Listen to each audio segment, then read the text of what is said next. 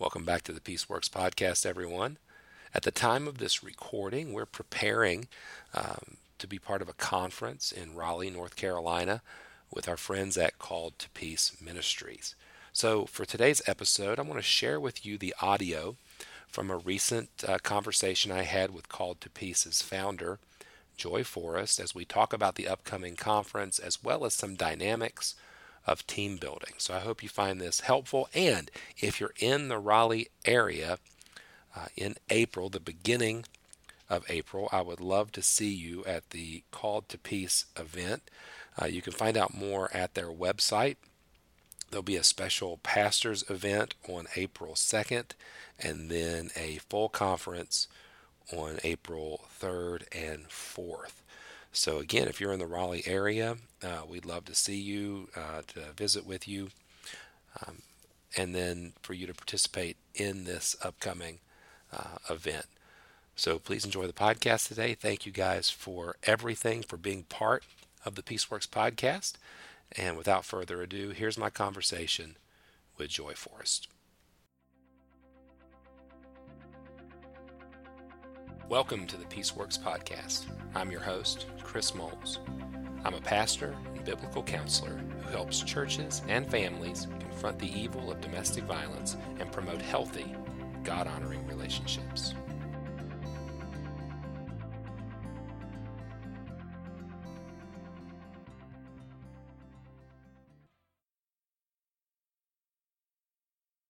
Hi, everybody. It's Joy Forrest with Call to Peace Ministries, and today I'm here with my friend Chris Moles. Should I say it's your birthday? At the time of this recording, it is my birthday, and to celebrate, I'm blending in with my wall behind me with my West Virginia sweatshirt that matches the wall. So for some of you, I may just be a floating head. I don't know how to go from here. And it is, as we're recording, the day of my birth. There you go. All right. So Chris is coming back to North Carolina to work with Call to Peace for our spring conference 2020. But the day before our conference, we have a really exciting event just for pastors and church leaders on developing, or ministry leaders, on developing a domestic violence policy and building a domestic violence response team. Right. So let's talk a little bit about that, Chris. Talk about why you think churches need to have a policy when it comes to domestic abuse. Yeah, so I think right off the bat, because a thoughtful response is superior. So having thought through the issue itself prepares you to handle situations better. Now, I've never seen a perfect intervention. I've been doing this work for a while. I've never seen a church, for instance, intervene perfectly. There's always hiccups and problems. But I will say those churches who've thoughtfully prepared respond better than those who wait until a problem occurs. And so I think one thing that policy, procedures, and strategies do is it prepares you in such a way that you've at least thought about it, discussed it, and so you're far more equipped in that regard. Much the same way that churches are much more prepared to handle cases dealing with children because of the great work that was done in the 90s, that now it would be astonishing even to find churches that don't have nursery policies or children's church policies, whereas in the 80s, 70s, and 80s, it was very rare. And so I think in much the same way, if we're already interacting with people at the level of care, it's important to have these discussions with those who are providing the care. Yeah. And a couple of things that you said sparked thoughts in my head. One is... This is how this works. That's right. One of the things is that there has been research that shows that when a victim of domestic abuse has an advocate, they are much less likely to become fatalities, right. Much less likely to be, become or to be killed as a result of domestic abuse. And so here's the thing that I've found is, after working with victims of abuse for a couple of decades now, that a lot of times, because there has been no physical violence yet, we see the churches will a lot of times come in and try to counsel the situation like it's a marital problem, and it can really endanger victims more. So what you want to do is you want to have enough knowledge to be able to come in and help and not do more harm. And sadly, we find that, people do perish for a lack of knowledge. Hosea 4:6 is so true when it comes to domestic abuse. So that's one thing that you need to be able to address in your policy. Right. What does domestic abuse look like? Is it just physical injury or things like that? So we're going to talk about all of that when you come down in April. That will be April 2nd, which is a Thursday, and that's when we're going to have the building a coordinated churchwide response to domestic abuse. There you go. There you go. So I would say one thing that should precede policy making is good information or good education. So I'll give you just a quick warning for those who are watching. I have seen some churches or ministries jump the gun by writing papers, like position papers, based upon one person's study or reading, or perhaps they read one book. And I think those usually are inferior and can be somewhat dangerous when compared to building policy, procedures, and strategy as a result of adequate training and education from a multidisciplinary approach. So actually learning or having people become experts within your team, I find those policies, procedures, and strategies much more effective in the long run than just one person tasked with reading a position paper, a journal article, or a book. That lack of experience and on the ground, kind of in the trenches work gets exposed fairly quick in reaction time. So I would recommend that prior to your policy and strategy building, that you have a level of sufficient training, education from experts, and plenty of discussion at the leadership level. Yeah. And we're going to talk about this too during both the conference and this pastoral training day. We really believe that having advocates who have been thoroughly trained can make a huge difference. I don't think that many pastors have enough time to give 100 hours to becoming trained as advocates. Yeah. And so actually Called to Peace has an advocacy program, and what we're doing is trying to raise people up, but we work alongside, because you and I both know we've been doing this for a long time, both of us, and we both know that even well-intentioned people helpers can make things so much worse if they don't have the proper training and even experience, because we know how it can go sideways easily. Absolutely. I have had things not go well, and I, even as an expert, so the more expertise you can bring in when it comes to something like this, the better your outcome is going to be. Well, sure. And I think those, for lack of a better word, those experts, those helpers who've been involved in this work for a long time also are accustomed to the disappointments and the struggles that go along with it, such as navigating the court system, which is something that I think the church holds kind of naively as a superior response, as if the courts always do things right. But those of us in the work know that the courts are a very hazardous place for victims. Mm-hmm. There's so much uncertainty, so much lack of education. You really don't know. And so having somebody who's trained, that's just one example of the uncertainty of the courts. But we also know locally, I know who to talk to. I know where the advocate's office is. I know how to fill out a domestic violence protective order. I know where the magistrate's office is. Like, I know this about my town and my community, which is an advantage for the church, a help to the church. And so being able to know who to talk to, who to go to, but then also, just as I said, being accustomed to the disappointments and knowing that sometimes the choices in front of us are the devil you know and the devil you don't know, or just what's the best of poor choices in front of me. Those are things that I think those of us in the work are a little bit more accustomed to, and can really help the church understand that there might not be rainbows and unicorns at the end of this journey, right? It might be the valley of the shadow of death type of thing. So how do we bring your expertise in the care and comfort of the scriptures and relationship with God and the power of the presence of the Holy Spirit, and our expertise in navigating the system and the kingdom of the world, how do we bring those together to make the experience as helpful as possible for the victim? Yeah. And so you and I, again, have both been doing this a long time. What we normally see, what is the default that what churches run to when they don't have a plan? What do you see?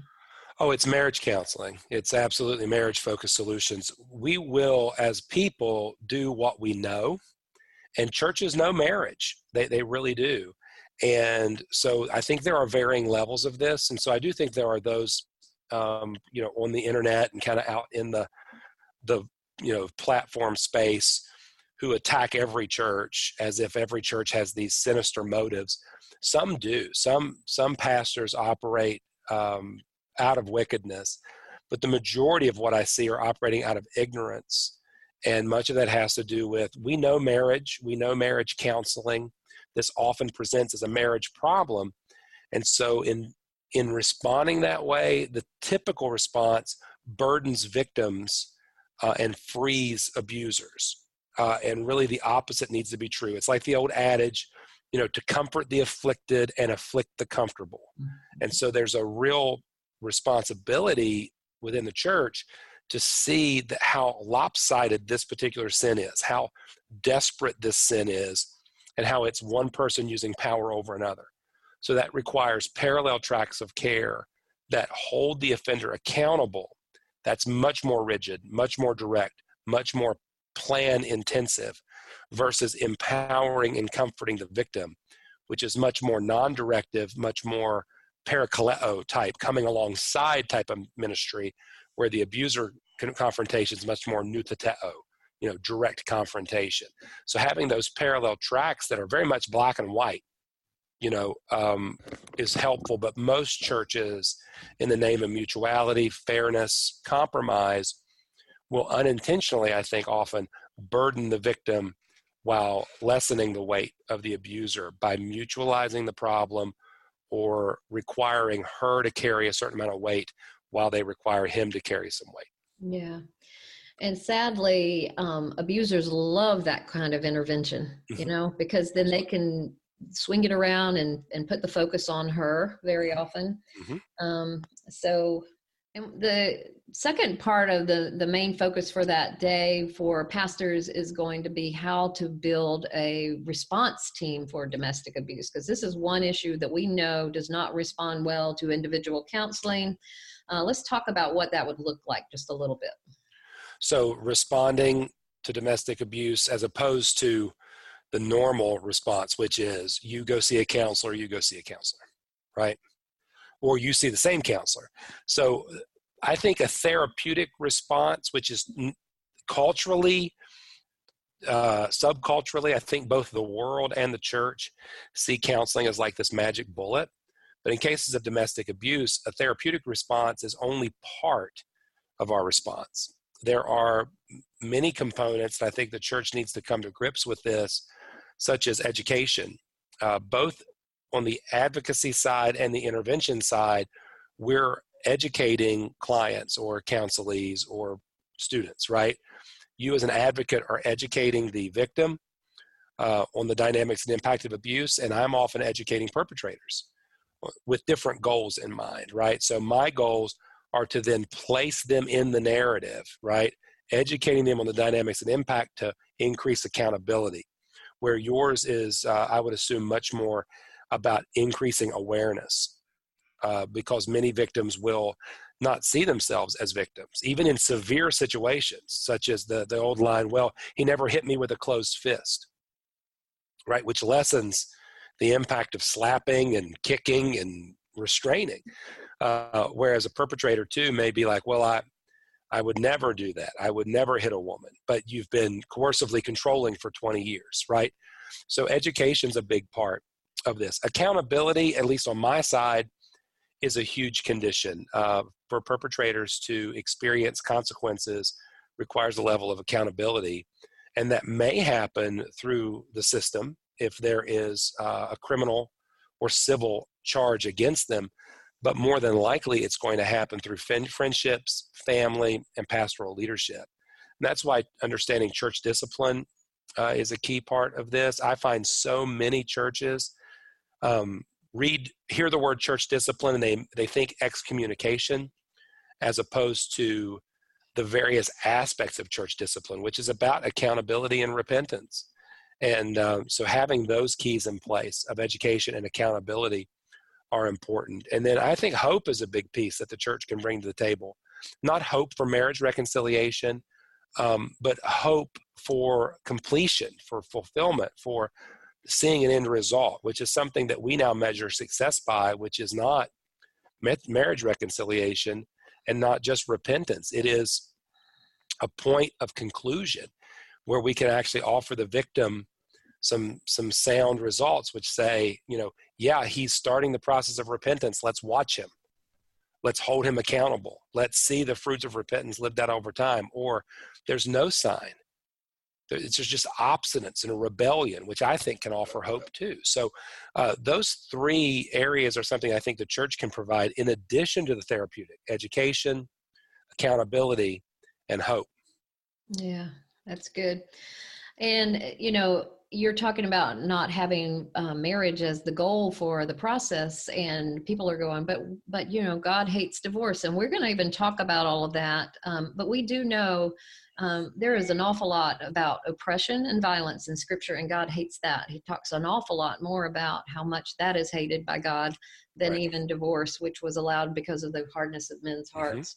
But again, we're not even here to change your policy on divorce, and we don't even at our ministry tell people that they should get a divorce. But what we want you to do is what Jesus did, and he always put people before institutions. Yeah, I actually, and this is one area that I do get some criticism on as a pastor, I appreciate theological diversity. I understand that Scripture and theology can be difficult and that we will land at different places, that within Orthodox Christianity, there are varying views on certain things.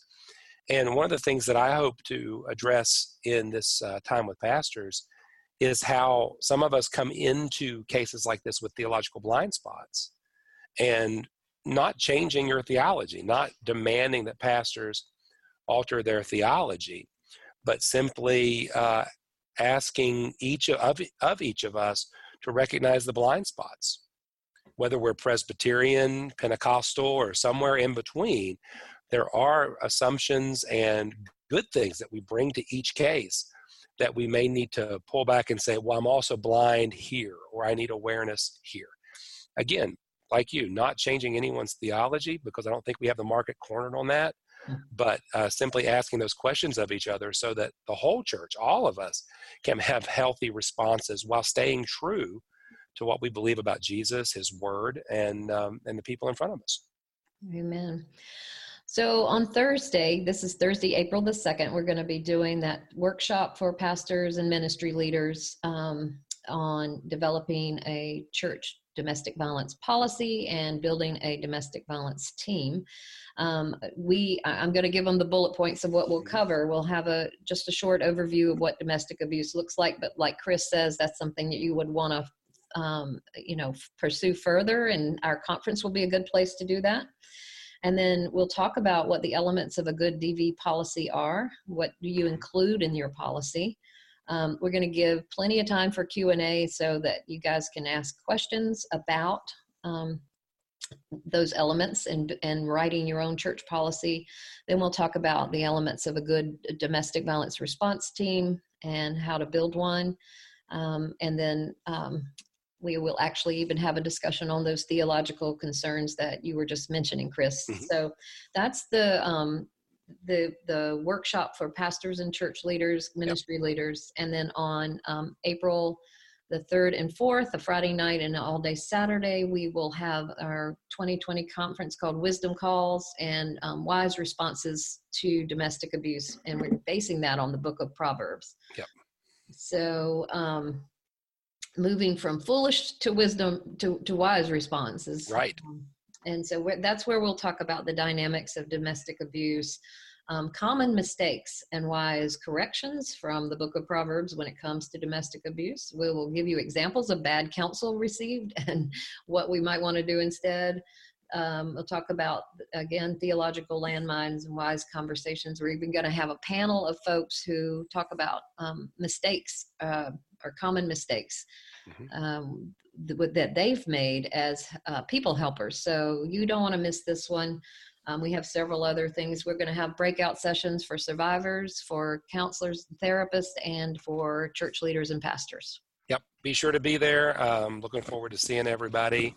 And we're going to need your input too, because there's no one size fits all on this. We're all learning together when it comes to some of the institutional responses. So looking forward to seeing everybody in April and being back with Called to Peace Ministries. Sounds good. We're looking forward to having you back. See ya.